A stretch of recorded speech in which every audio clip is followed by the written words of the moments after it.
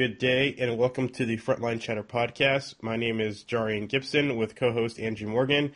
How are you doing today, Andrew?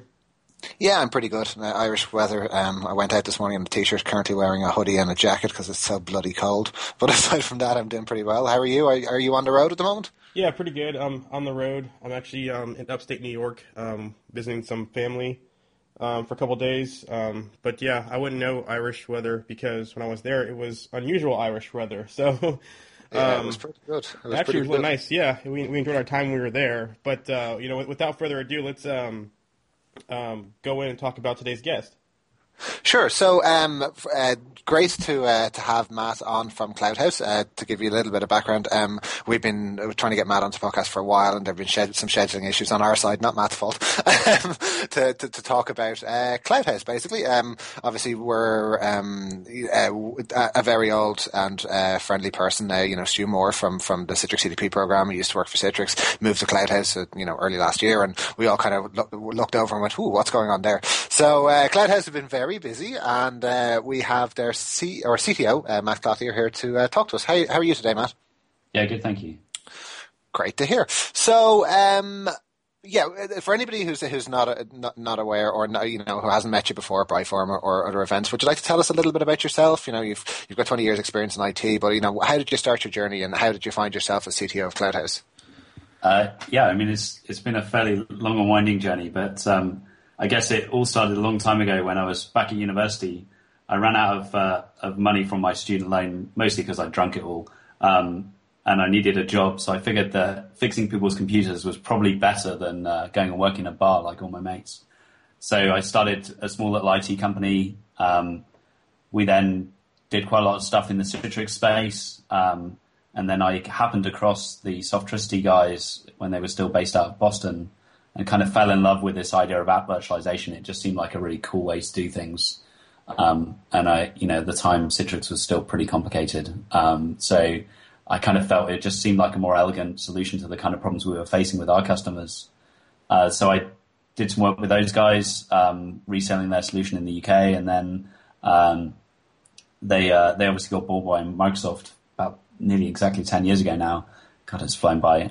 So I looked around to see who else was in the market and came across, as they were at the time, Endeavors, they're now Numescent, and started working as a partner of theirs. And then they made an offer to acquire part of my business in 2008. So I ended up going over and becoming part of the team at Endeavors. And I kind of figured when I got there that I knew about deploying and managing software and these kind of solutions, but I didn't really know about creating software. So I spent some time learning about that from their team there, and then felt once I'd learned enough that it was time to go and start my own software company.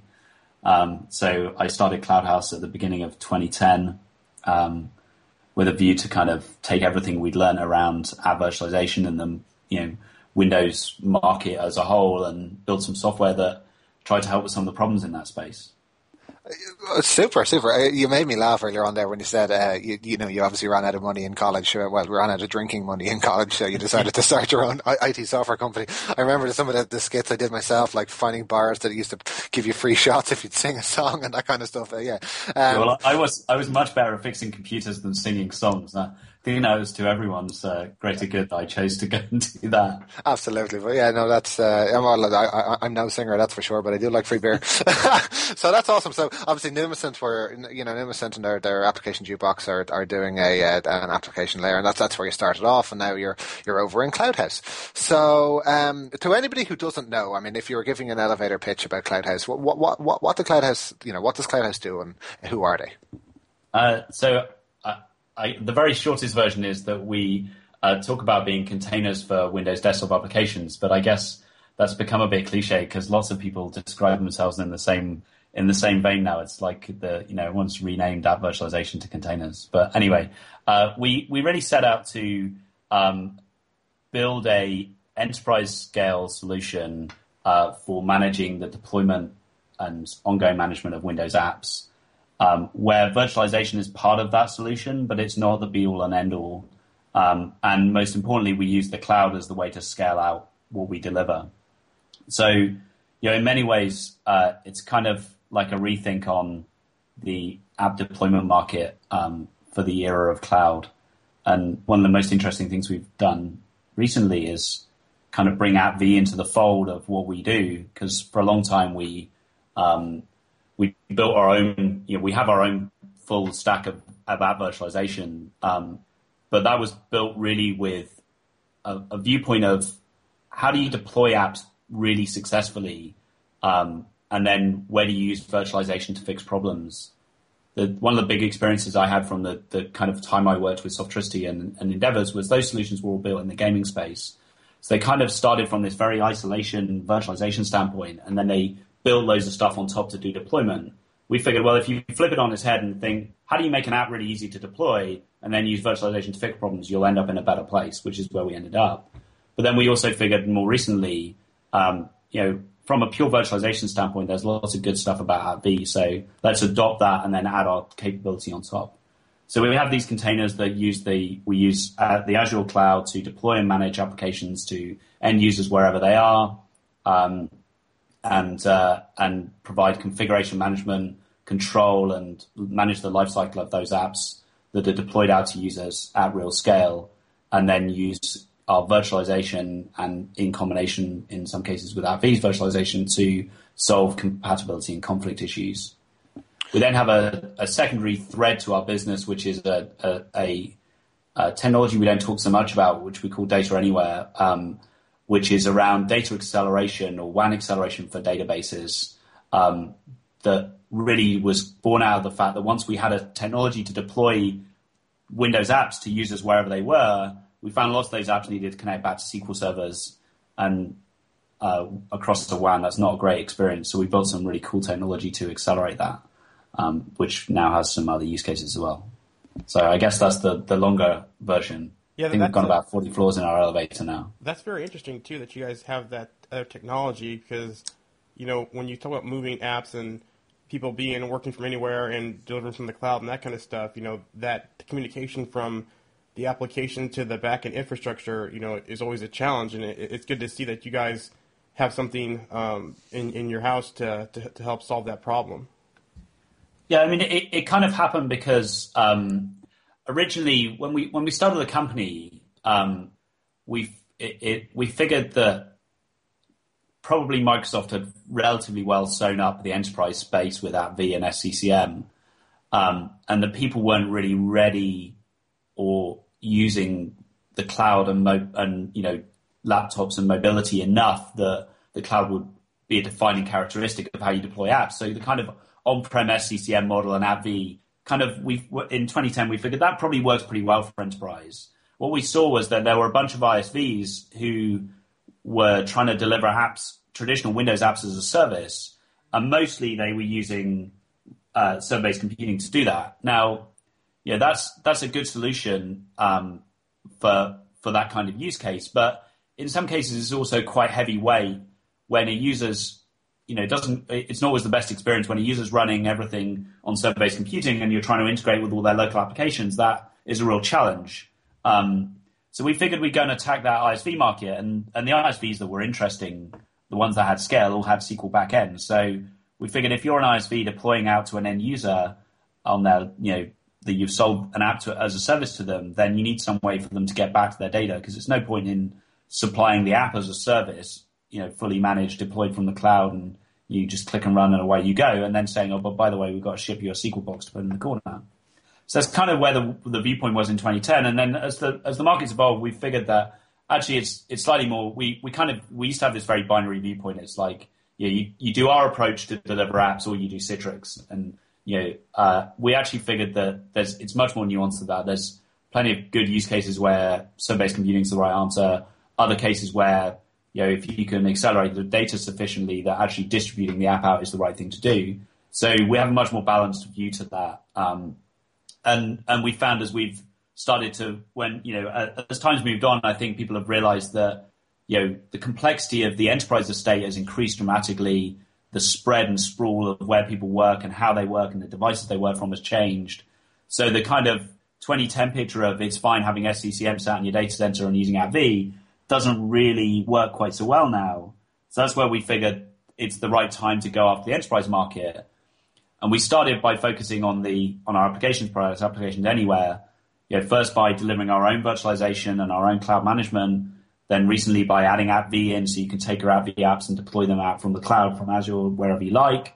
And then we found, sort of unexpectedly really, that actually a lot of people said, well,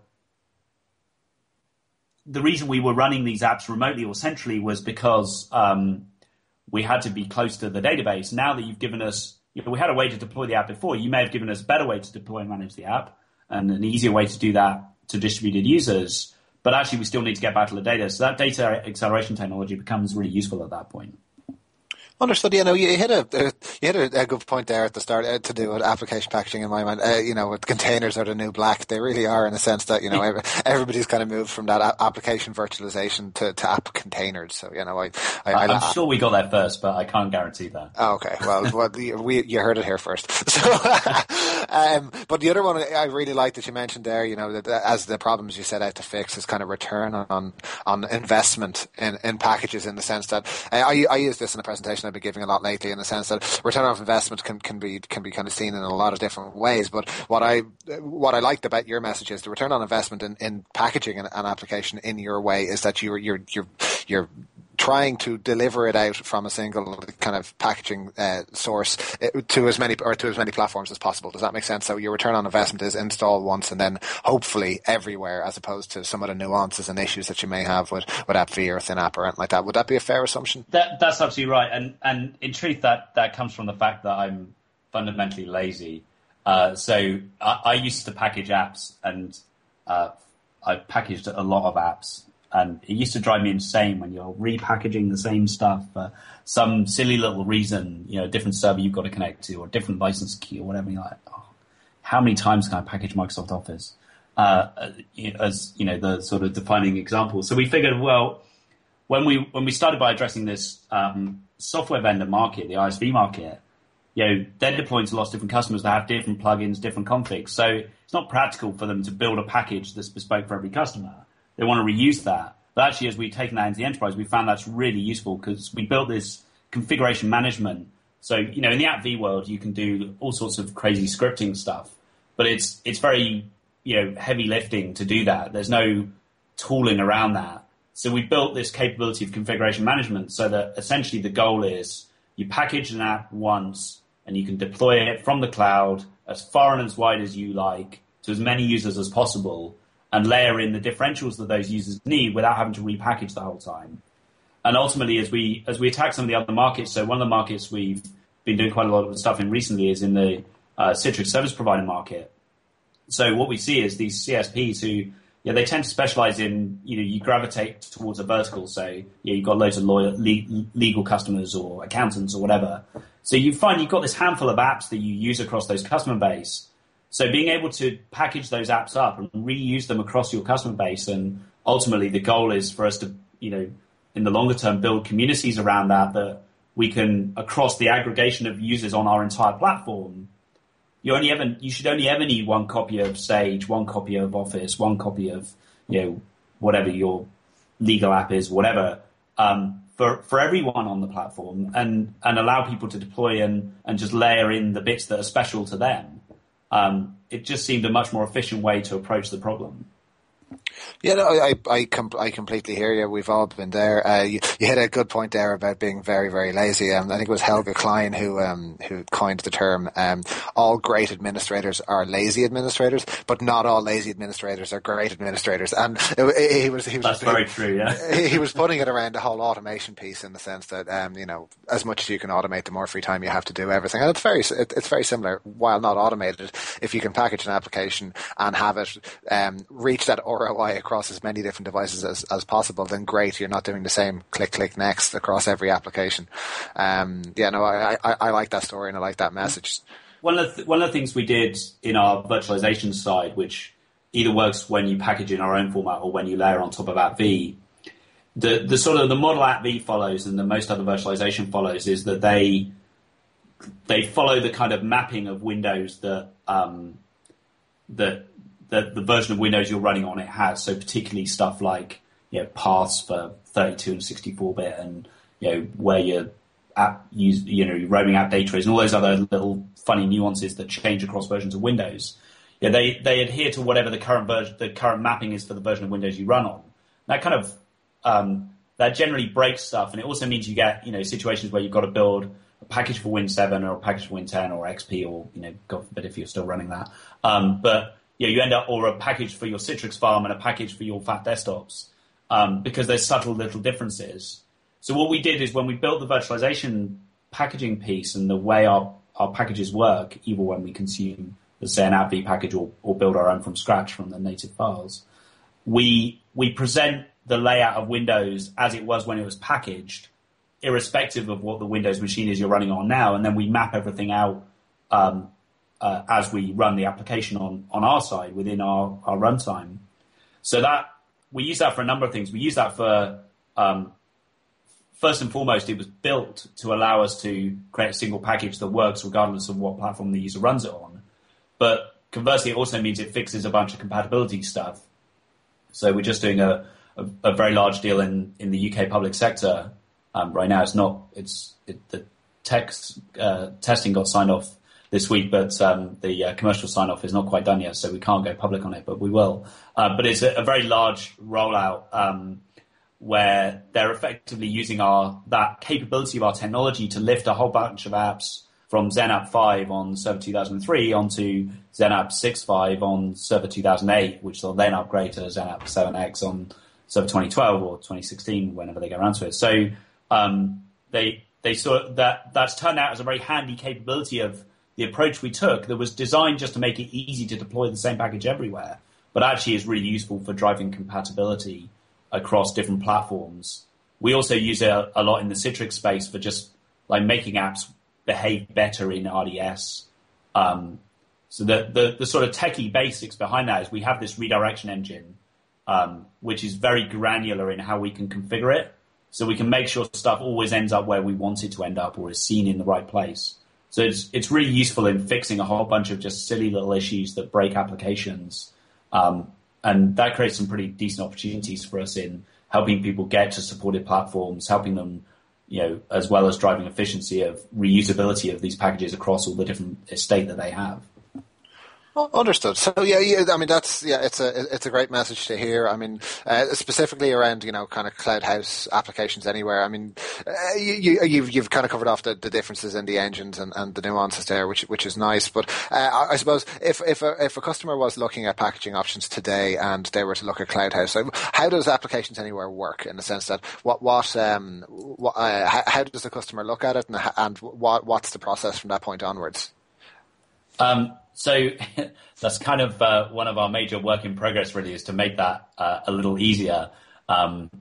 So if you can sign up on our website for a free trial and we'll set you up on the system. We have the management platform all runs in Azure, as I've mentioned, but it's a fully multi-tenanted system. So we set you up as a partner or a customer and then you can do what you like in there, add your own apps. We can provide you the packager. You can package your own apps.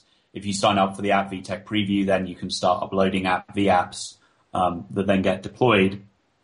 So like all of these types of solutions, you've got to get the app to us in the first place, which is either you use our packaging tool to get, capture the files and reg like you would in any other kind of sequencing or whatever, or you upload your existing AppV package if you take the AppV route, or you can mix and match either way.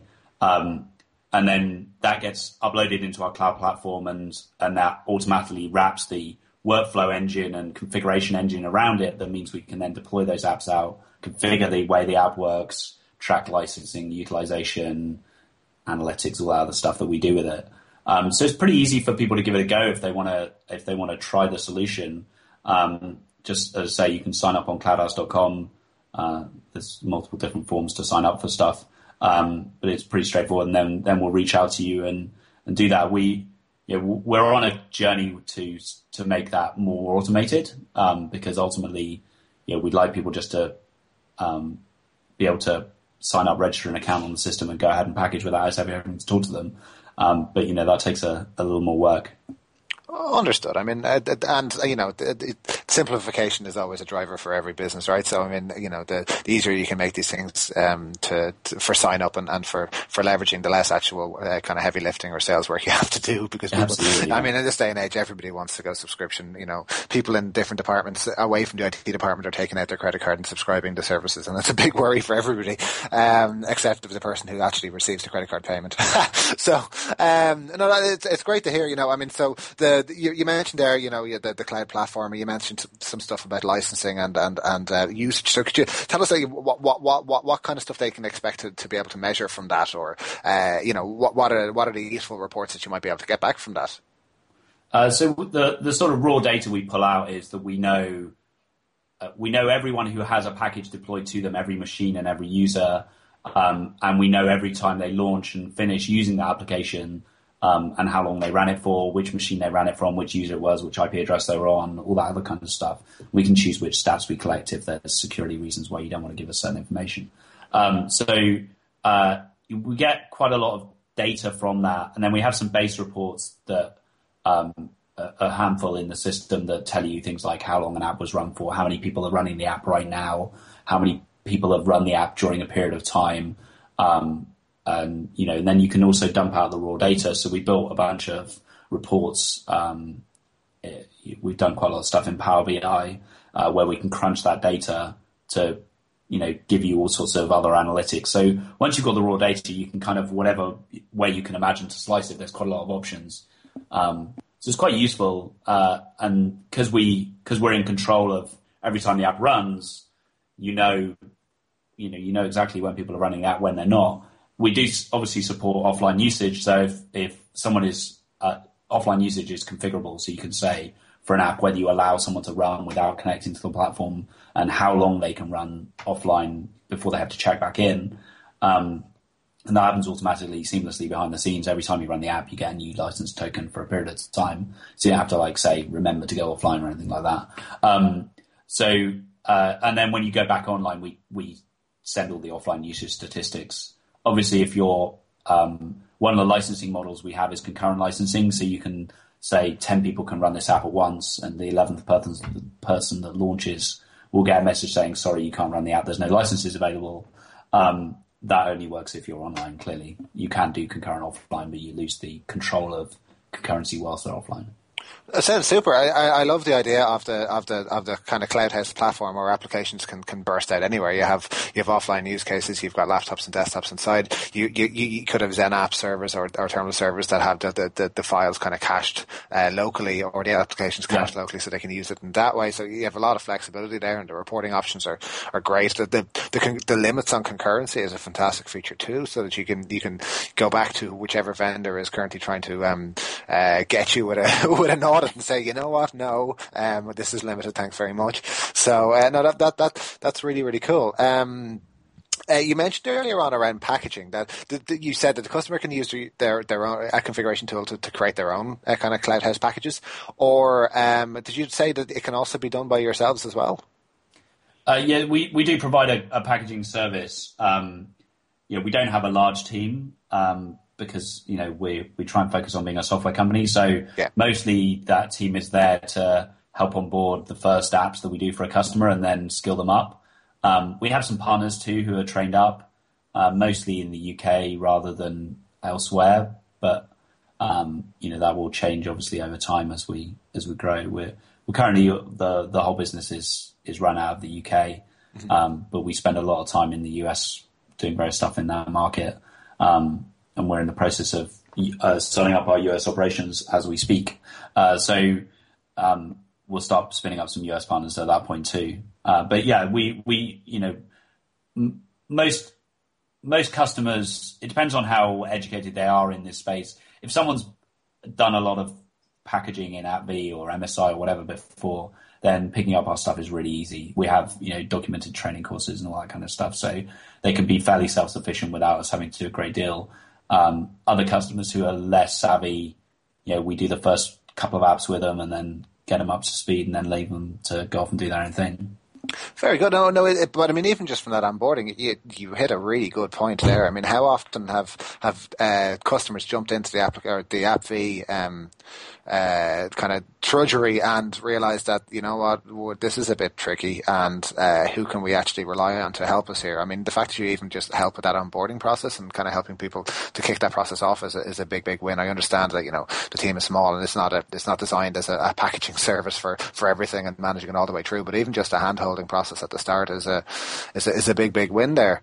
Real quick before you move on, I would second that too, because, you know, a lot of times they try to jump, you know, full in, bite off more than they can chew, and then, you know, they kind of have a bad taste of what the product is and does. So, you know, that onboarding piece is really key. And just going back to some of the stuff that you were saying before, and what Andrew was saying, you know, I really love your guys' platform, and I can see you guys fitting in really well with a couple solutions on the market today, especially with the strategy and how you guys are architected.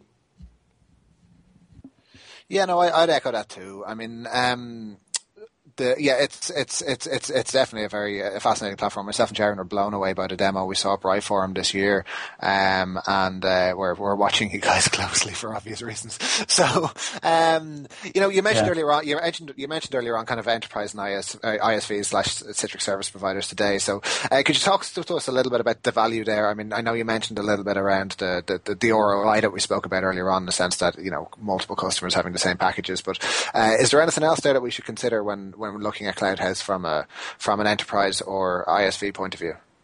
Yeah, so we look at our market as three separate routes to market. So you have ISVs where we generally talk about a journey that we take them on. So, you know, the journey is kind of, in very simple terms, on-prem app into, you know, typically the path people take is they have an on-prem app. They've probably already taken the step where they run that on Citrix or TIA or RDS in their own data centers or a partner data center. Then some of them are moving that into the cloud. Once they've done that, then we help them by putting their apps into our container so that you can automate the management and deployment into that RDS or Citrix estate. Once you put it into a container, one of the properties the container gives you is, because of the fact that it separates out the kind of view of the system for each app, it can also drive multi-tenancy, so it can allow you to have multiple conflicting versions of the same app on the same Citrix box and multiple different configurations of that app on the same box. So typically the next stage people take in the ISV world is they take their RDS or Citrix approach, which is generally built as dedicated stacks for each customer. Then they multi-tenant that by putting their apps in our containers. Once they multi-tenanted that, then they slice off some of their customers where it's appropriate to use our Data Anywhere technology to allow them to deploy the app out to the end user and connect back to the back end through Data Anywhere. And in the case of those users, they can rip out the RDS layer entirely. And, you know, for example, people who aren't on Windows devices keep the RDS layer. People who are on really shoddy connections, RDS is better over a WAN than the chattiness of SQL, even with our acceleration in some cases. So, you know, it depends on the characteristics of the app. So that's the kind of journey we take ISVs on. In the CSP world, it's mostly about the ability to automate and manage the deployment, fix compatibility issues, and provide that multi-tenancy capability around their apps. And then in the enterprise world, you know, a combination of cloud scale deployment and management of applications, analytics reporting, license controls, compatibility, configuration, automation of the deployment of apps. Some people are like, we have a front end to the whole thing, which is a enterprise app store that people can use. So some people are like the app store piece of the solution. So there's a whole bunch of different values that we bring, but we tend to approach those three different markets separately. So it's kind of like, how do you, the ISVs is how do you go on a journey to simplify the delivering your app as your Windows app as a service and driving down your cost and complexity of doing so.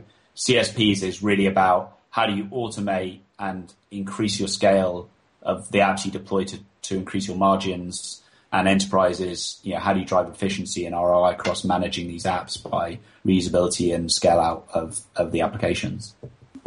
I want to jump back in on your guys' WAN piece as well. That WAN acceleration piece that you have for, being able to stretch those applications, away from their backend infrastructure.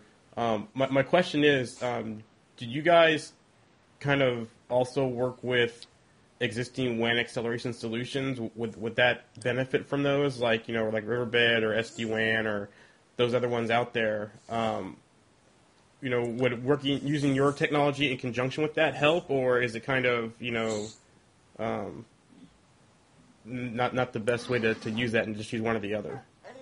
So they're sort of tackling slightly separate problems. So if I just give you a bit more detail on what Data Anywhere does, it uses machine learning to analyze the flow of your application, and from that it predicts the workflows and the query flows of your app. So, a simple example would be when you open an invoice in your accounting application, some forms-based app, the first thing it does is get the invoice number, then it looks at that to get the customer ID and go and get the customer record, then it gets the invoice lines and the total and all sorts of other stuff, and that creates a really chatty flow, and SQL is the worst culprit for that, which is why we focus on the SQL market.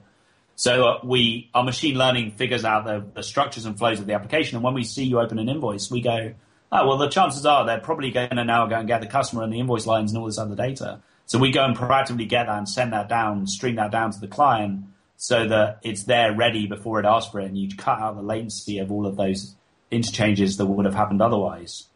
So that works fundamentally very differently to the way a Riverbed or those kind of solutions would work.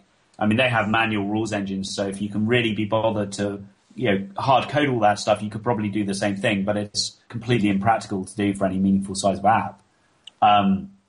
So there is no harm to running our technology over a Riverbed or one of those type solutions. And of course, you would benefit from all the TCP optimizations and other stuff that they do at the networking layer. Typically, though, it's not required in most cases, because the acceleration that we have by predicting the flow of queries you're going to make overcomes, has a much bigger benefit, because you cut out, you might cut out a few milliseconds if you have a few less acts on your TCP connection. But, if you can cut out the need to ask for 50 different queries, each of which is taking 50 milliseconds, you save a lot of time. So the time, outweighs the kind of benefits you typically see from the base WAN acceleration. I have to say, I'm massively, massively impressed by that Data Anywhere product.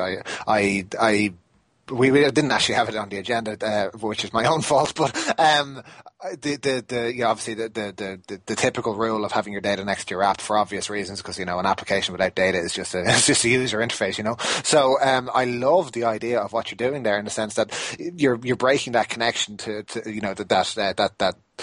that proximity to the database, but you're looking at the queries, and you're reducing the number of queries down by preempting and optimizing that flow. That sounds phenomenal. So the next kind of step with that product for us is that so we've really only sold it into our ISV market. It's the only market we've attacked with that product. So we have a number of ISVs that we deploy, some pretty sizable ISVs where we deploy that technology. So the next thing really is for us to figure out how we best play that into the enterprise. We've had a bunch of conversations and a few deployments in the enterprise. We've not really pushed it in our space, and it's kind of the unsung hero really of what we do, I guess. But so the next major milestone for us around that is that we will be launching in the next few months that as a fully self-servable product where you can go to our website, sign up, start trying it and using it. And see for yourself what kind of benefit it can bring to your application. So that will become much easier for people to, much more obvious for people to know what it does, and more visible on our marketing and our website fairly soon. I absolutely love it, and we're definitely going to need to come. We're definitely going to need to get you back on when you're ready to start talking heavily about what you're doing next. Because I from what I'm hearing, I mean, what I love about what you're saying is that if you put it in line, it's not going to do any damage. But if the traffic is optimized for Data Now or Data Anywhere, if Data Anywhere has a chance of making the situation better, well, then it's only going to make it better. Do you get me? So absolutely, yeah. It's a killer piece of functionality, and we'll definitely have to talk about that when you're closer to going out further with that one. But obviously, it's definitely more application centric. Acceleration optimization than just general WAN acceleration, which I like. You guys are definitely at a more closer level on the application than just the traffic flow and that piece of it. So, this is one thing definitely we'll have to have you back on for and talk about more and keep an eye on you guys, because with Andy, I'm blown away as well. So obviously the biggest announcement you guys made at Brian Forum was your integration between the kind of CloudHouse packaging and AppV packages. We saw the video, we loved it. Do you want to talk to us about that and kind of where the business driver came from? Yeah, I mean, when we looked at it, the way I kind of look at our solution, I'm furiously waving my hands around, which is no good because people can only hear me, not see me. But I'm sort of, if you can imagine in your mind, I'm drawing a line with my hands. There's kind of a line of features that we have, a set of kind of continuum of features. And at the very basic level, you've got some files and registry that you need to make your app run. Then we have layers on top of that make things that add various values that our technology brings.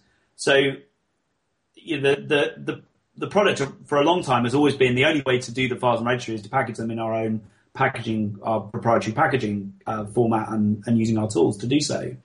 And then on top of that, you get the way that the redirection engine works so that you get stuff seen the way the app expects it rather than the way Windows screws it up in many cases. And then you get the configuration management, the workflow engine, the licensing, reporting, and then the connection to the cloud platform that does all the management of all those things.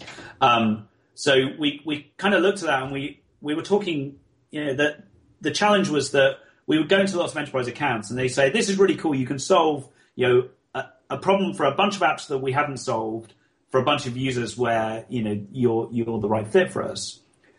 And we're going to do that. And we do that with them. And they say, well, but we've also got all this AppV estate that we're running. So now we're running two technologies that do broadly something similar. Yours does a lot of different stuff, but in simple terms, they're both deploying and managing Windows apps and virtualizing components of those apps. So, no one really likes having duplication of the same kind of technology. But equally, people are so invested in AppV, the idea of saying, we start off by saying to them, well, our stuff's so awesome, you can just repackage all your apps in our technology and get rid of all that AppV stuff. And they're like, do you know how long that took me to do? I don't think so. So we scratched our heads a bit, and it was a funny set of circumstances, really. We talked about it with our team in the office, and I suggested to the team that we really needed to do something to figure out how we could kind of embrace AppV a bit more. And I went up, got my attention got taken elsewhere, and I went off and did some other stuff, things the business needed. And a few weeks later, one of my engineers came back to me and she said, hey, you were talking about AppV. I've done some playing with AppV, and I've figured out how we can use the AppV package and layer all our stuff on top. I was like, that sounds awesome. Great. Can I have a look? So she showed me a demo of this little prototype that she cooked up, of basically taking an AppV package and delivering it, within our container, adding all of our stuff on top. And I thought, this is really cool. And literally like 2 days later or something, I got a call from our account manager at Microsoft, and he said, hey, Matt, what's your story with AppV? Because we chose one of our routes to market. We work very closely with Microsoft, so we work with their sales teams to go and fix various problems that are stopping them. In particular, we message around getting people to Windows 10. And we should probably talk about browsers at some stage, but if we get time. So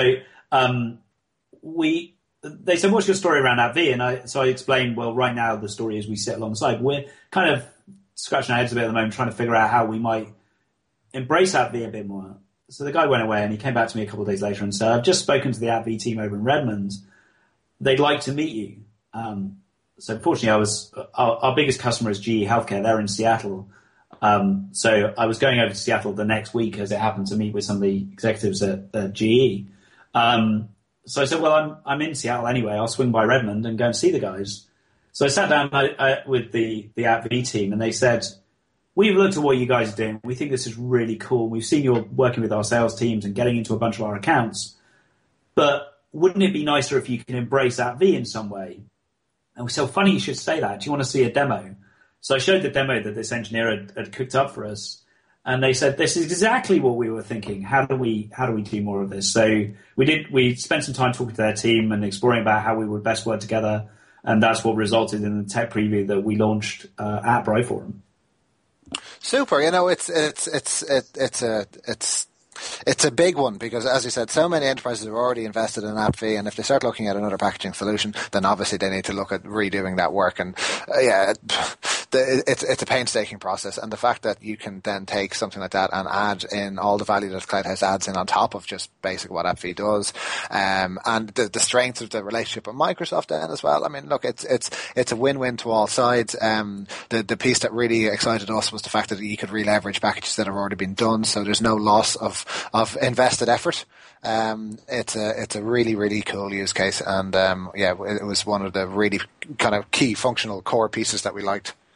Yeah, I mean, it seems so obvious after we've done it, but quite why it took us so long to figure out, I don't know. But anyway, we're pretty pleased about it, and it's getting some great reception. So I encourage anyone in the AppV space who wants to take a look to go to our website and sign up for the tech preview, and the infamous Stu Moore will get in contact with them and start onboarding them. So feel free, anyone who wants to give that a go. Sure. What the engineer you mentioned earlier on, was that Priya by any chance? That was Priya. Yeah, she was at Briforum. Yeah, she was an absolute star. That was her first public outing out of the office, I think. And she's awesome, a real talent. Oh, she absolutely was. And the reason I asked was she was just so glowing and bubbly and proud of the integration piece. You could see that she'd poured herself into it. And it's lovely to meet the guys in the background, the guys and girls in the background who actually put this stuff in place. Do you know that way? Because in her case, you could just see how proud she was of the piece of work she'd done. So, and it was lovely. I can't make Briforum in the US for other commitments. So Priya's going to take our slot and do some speaking there. So. It's great for her to be able to show off the creation that she came up with. So I'm really proud of that. Absolutely. So the reception from Microsoft has been brilliant, as you said, and obviously watch this space to see what happens, I suppose. But for anybody interested in the tech preview, yeah, of course, cloudhouse.com. Over you go and give it a try. And then, so kind of circling back, 3 takeaway points from you guys is basically, packaged pretty much once, delivered anywhere type of technology. Your integration with Microsoft and being able to leverage your in-house AppV resources instead of having to bring another solution in and bring in new talent or retrain the existing talent to package. And then the other piece also is to be able to kind of stretch that application away from its back-end infrastructure. With your data anywhere piece. Would you say those are probably the 3 big takeaway points from your technology? Yeah, there's one which we sort of haven't really had a chance to mention, which is that quite a big use case for us is helping people move apps off legacy IE. It's still a surprisingly large problem in the market. Agreed completely. I was hoping to circle back to this, so yes, please do continue. Yep. Yeah, so that's probably the 4th major thing I would say about our technology. Is we worked with Microsoft to allow you to virtualize the bits that you need to make your app work in IE 11, and all the correct configurations. So we've built out pre-baked packages that give you all the compatibility and enterprise mode configurations to make it behave like IE 6, IE 8, or whatever, and then layer in all your plugins and customizations and settings that you need to allow you to effectively get the full compatibility of your app that you would have had on your legacy browser, but being on a supported and secure browser. Very good. So you're pre-packaging versions of Internet Explorer. Is that what you said? No, so we don't package IE itself. We pre-package all the enterprise mode and compatibility configurations of IE 11 to make it behave like your old browser. Super. So we previously were packaging the whole of IE, and we did some work with Microsoft because they really got to a point where enterprise mode was pretty fully baked to give full compatibility. And the flaw with virtualizing the old IE is that fundamentally the browser itself is still insecure because it's not being patched anymore. So we've focused very recently on this approach of effectively pre-packaging all of the bits you need to make IE11 actually work with your app. We've got pre-packed versions of all the configs to make, you just give us the URL of where your app is that you're hitting, and it'll make it behave like IE8 or IE6 or IE10 or 9 or whatever it is that you need. So it automates and virtualizes all the configuration for doing that, and then you can layer in the specific Java version of the plugins that Java version you need, .NET version you need, and all those horrible ActiveX plugins and all that other junk that people need to make their apps work. That sounds super, because as you said, there's still so many issues out there with IE today. I've got 2 customers at the moment I'm fighting IE compatibility issues, and 2 customers who are looking at solutions for this because they're so sick of being tied to a certain version. And obviously with the support for everything lower than IE11 having dropped now, it's a key piece to keep an eye on too. Now, could you also, I don't know if you guys have looked at this or thought about it, but could you also, because that same way you guys do with IE be done with other browsers like Firefox or Chrome as well? Yeah, we have done that. So we've got pre-packed versions of Chrome and Firefox of specific versions, and also configured in specific ways for particular customers, because it's sort of like we call them. We talk about simple web apps and rich web apps. Simple web apps being who cares what browser it is, it will just work, like Facebook or LinkedIn or whatever.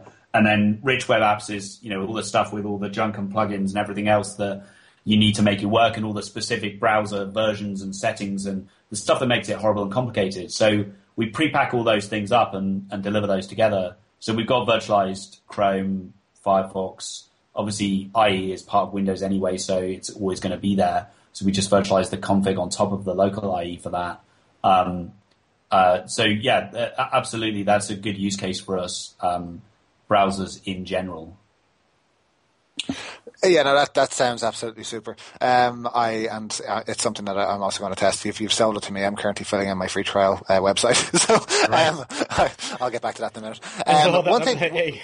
That makes 2 of us. So one thing that I wanted to circle back to is you've been to Brightform a couple of times, and obviously the elephant in the room was Brian Madden's announcement in the last couple of days about his retirement. I mean, as a Brightform advocate, how do you take the news, or how do you feel about it? Well, I was pretty surprised, to be honest. I mean, either Brian is a lot older than he looks, or he's retiring very early.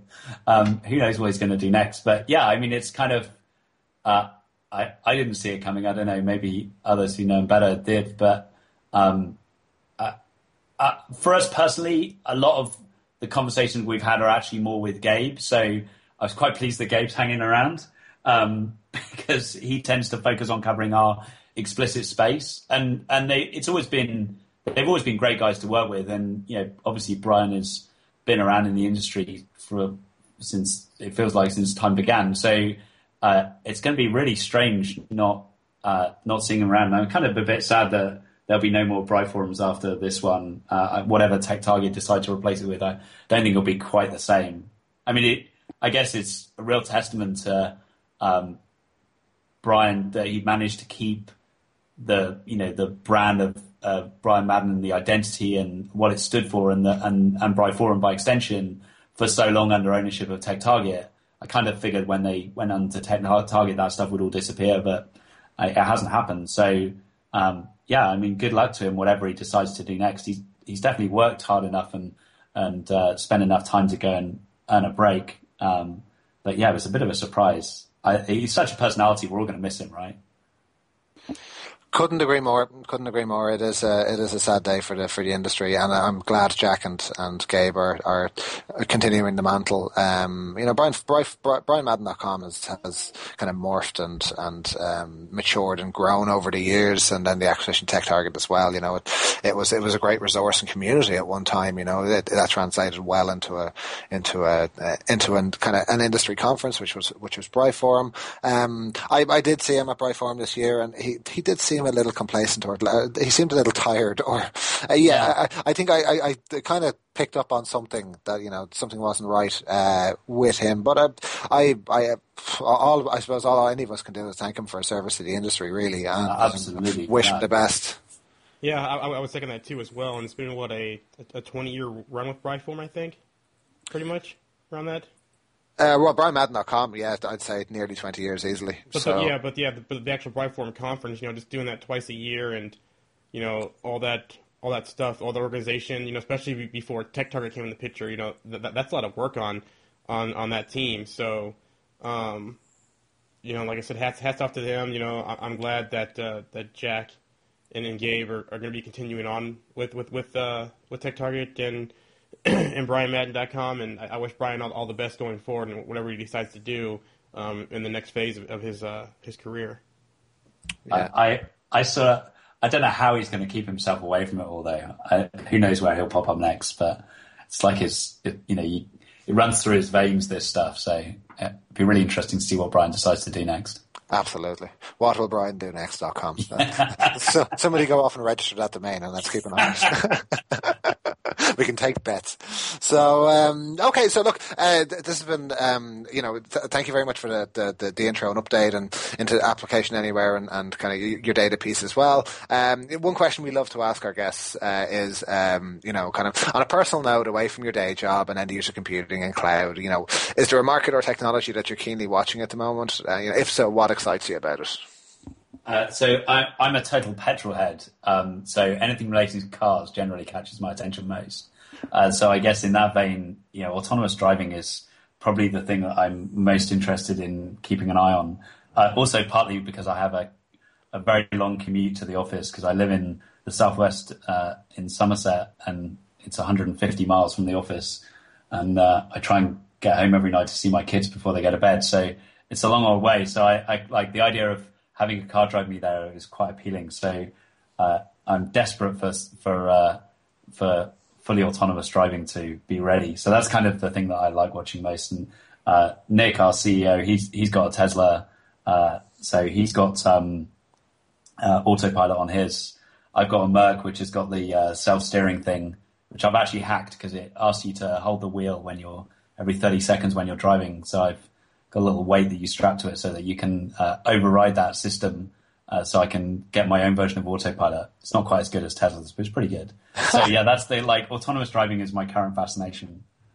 I get that completely. I think everybody is watching it very closely to see what's going to happen next. I mean, there's always those, self-driving car crashed on X, Y, or Z headlines coming up from Silicon Valley or wherever they're running it. But it just makes perfect sense, And from a commute point of view, if you could catch an hour nap as you're commuting back and forth to London, I mean, it would just be the nirvana, really, wouldn't it? Get into something, fall asleep, wake up when you get the other side, and I know I can't wait. Yeah,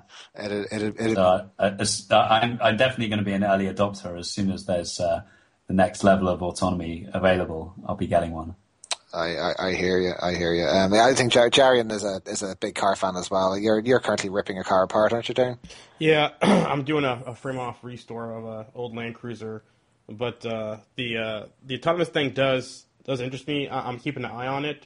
One thing I've been looking into as well as just the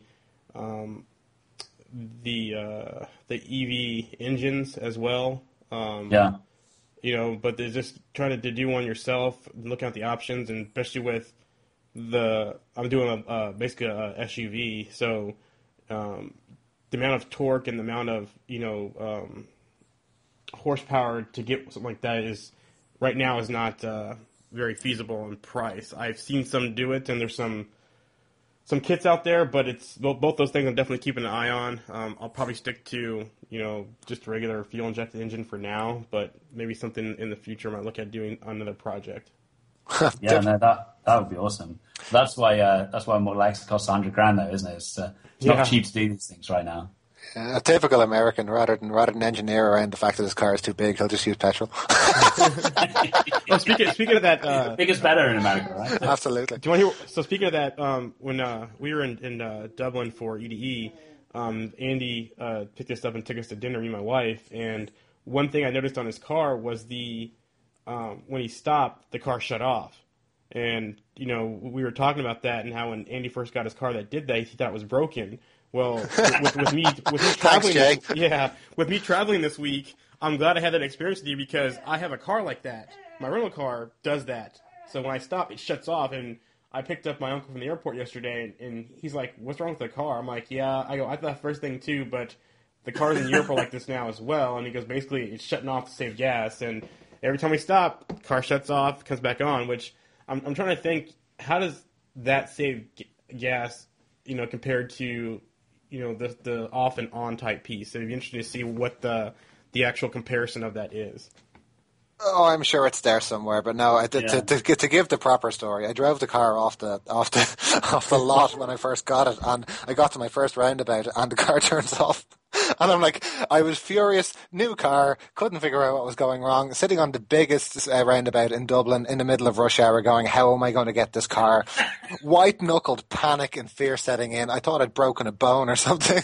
And sure enough, I pressed the clutch and the car comes up to life, and it's like, yay! Now that works. What the hell was that? But what I've noticed about that technology, though, is what really bothers you is after a while it stops working, and you're wondering, is my battery low? Do I not have enough fuel? Did I not idle enough? It swings and roundabouts, that technology, because you get used to something very, very quickly, and then when it stops working, you only start to panic that there may be a problem too. So yeah. It's a funny old technology. Cars are more complicated than most of the computers we work on these days. So. Absolutely, and it worries me sometimes, particularly with all these car hacks that you hear about going on. Putting connectivity into cars is a worry when you don't trust the software providers who are doing it in the background. Lexus had the purple screen of death yesterday or the day before, where all the Lexus infotainment systems started rebooting. So they're going to suffer the same problems the IT industry have had. Yeah, it's only a matter of time, but at least when you're behind a computer, you're not about to kill somebody, So that's true. Yeah. It's interesting. Anyway, we've run way over. Matt, thank you so much for joining us today and enlightening us on Cloudhouse. I think our listeners will really enjoy it. Just to close down the podcast, I'd like to thank our sponsors, Goliath, Liquidware Labs, and FS Logics for sponsoring us. You guys are awesome. And over to Jay.